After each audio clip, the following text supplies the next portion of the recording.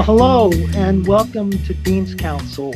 I'm Ken Kring, co-head of the Global Education Practice at Korn Ferry, and delighted to invite others to join what we hope will be a highly informative and engaging set of initiatives over the course of the next several months. And we'll talk about sort of how that will unfold and how and what some of the insights and experience might play for you and your respective interests.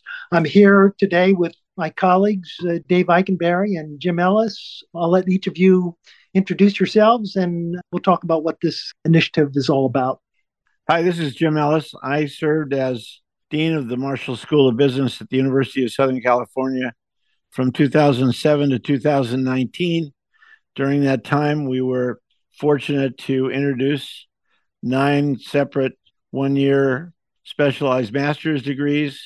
We brought about a Master of Business for Veterans at the graduate level.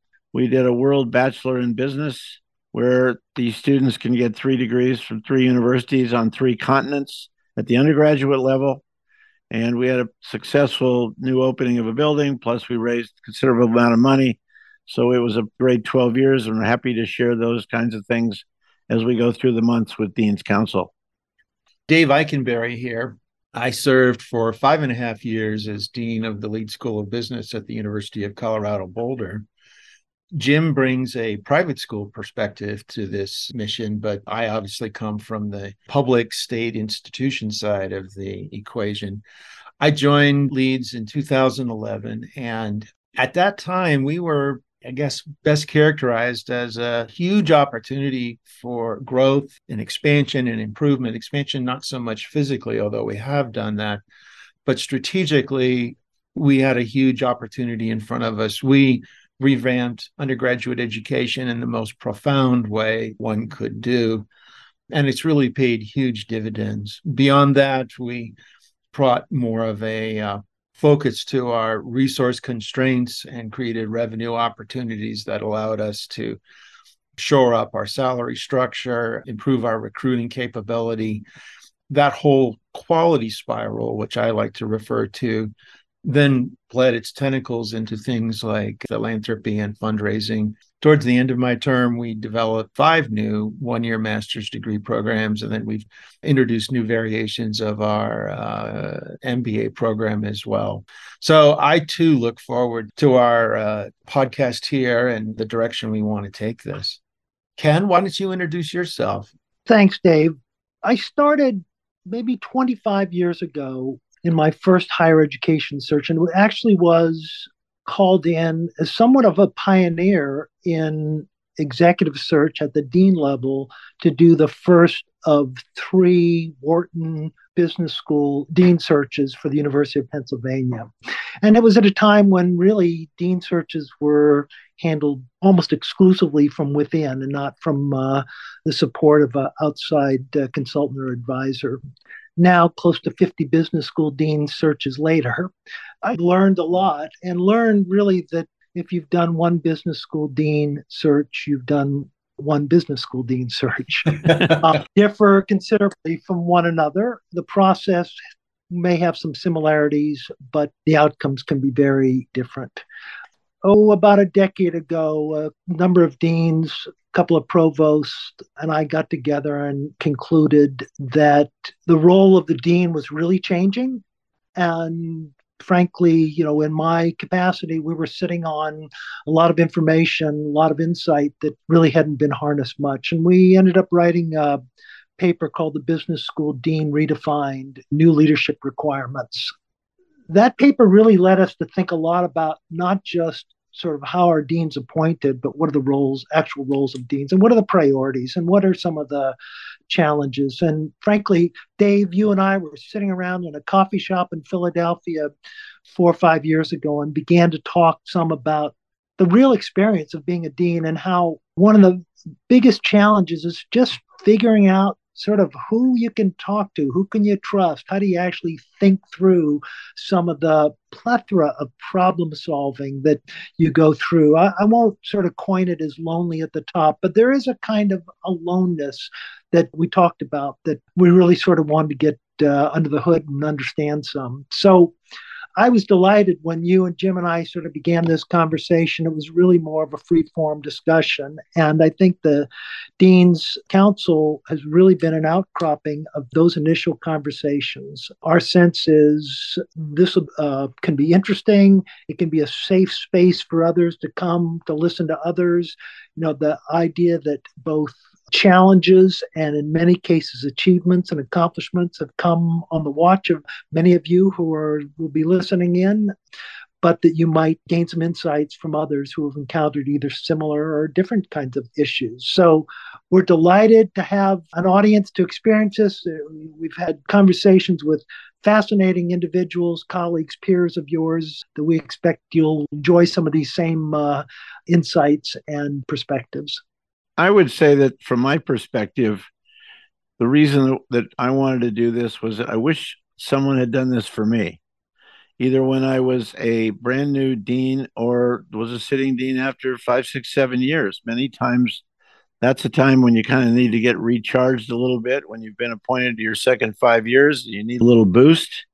And certainly Dave, Ken, and I are not the experts in everything. And that's why we turned to our colleagues to have them share some of their thoughts. And we will turn to you as listeners for questions that you may have on topics that we might want to address down the road. So we really look forward to this being an iterative process between all of us. And we've enjoyed the conversations we've already had with deans, and we know we will enjoy more of them. And they're very, very fruitful and very educational.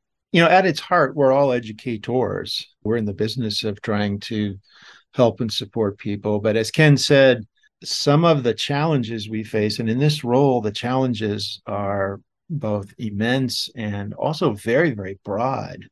The span of issues inside the organization, outside of the organization, and vertically up into the campus are all big challenges and typically getting worse over time. And it's in many cases an unforgiving environment.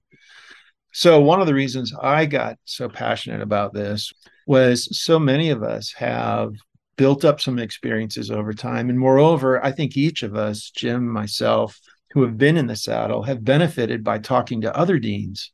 We're a community that tends to be very generous in sharing our approaches because at a very high level, many of our challenges are common. Yes, it's true. Each school has its own idiosyncrasies that Ken was referring to a moment ago. But some of the issues that we all face are at a higher altitude, really they're common, and even reflecting on different approaches to the same challenge can be beneficial as well. One other thought, and Jim touched on this a moment ago, but as we approach our jobs as a dean, either as a new dean or even for those of us who are in the saddle and experienced, we live in an environment today where the landscape of topics that comes up, the challenges that we have not experienced, but nevertheless, they're in our portfolio and we need to deal with it. It's shifting, and being able to leverage a resource like Deans Counsel here, I think could be really helpful, both for the experienced, but also the unexperienced new dean that's trying to come up to speed quickly. Ken, what are some of the aspirations you haven't already mentioned that you'd like to kind of point towards? Well, I think the highest ideal here is to share.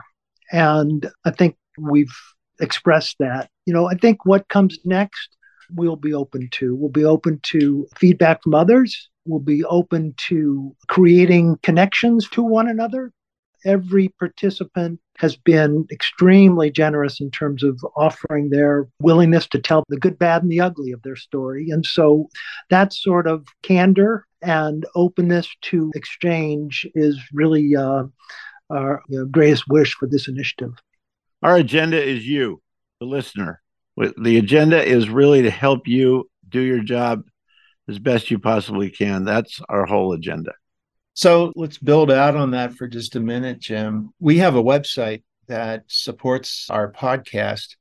It's at deanscounsel.com.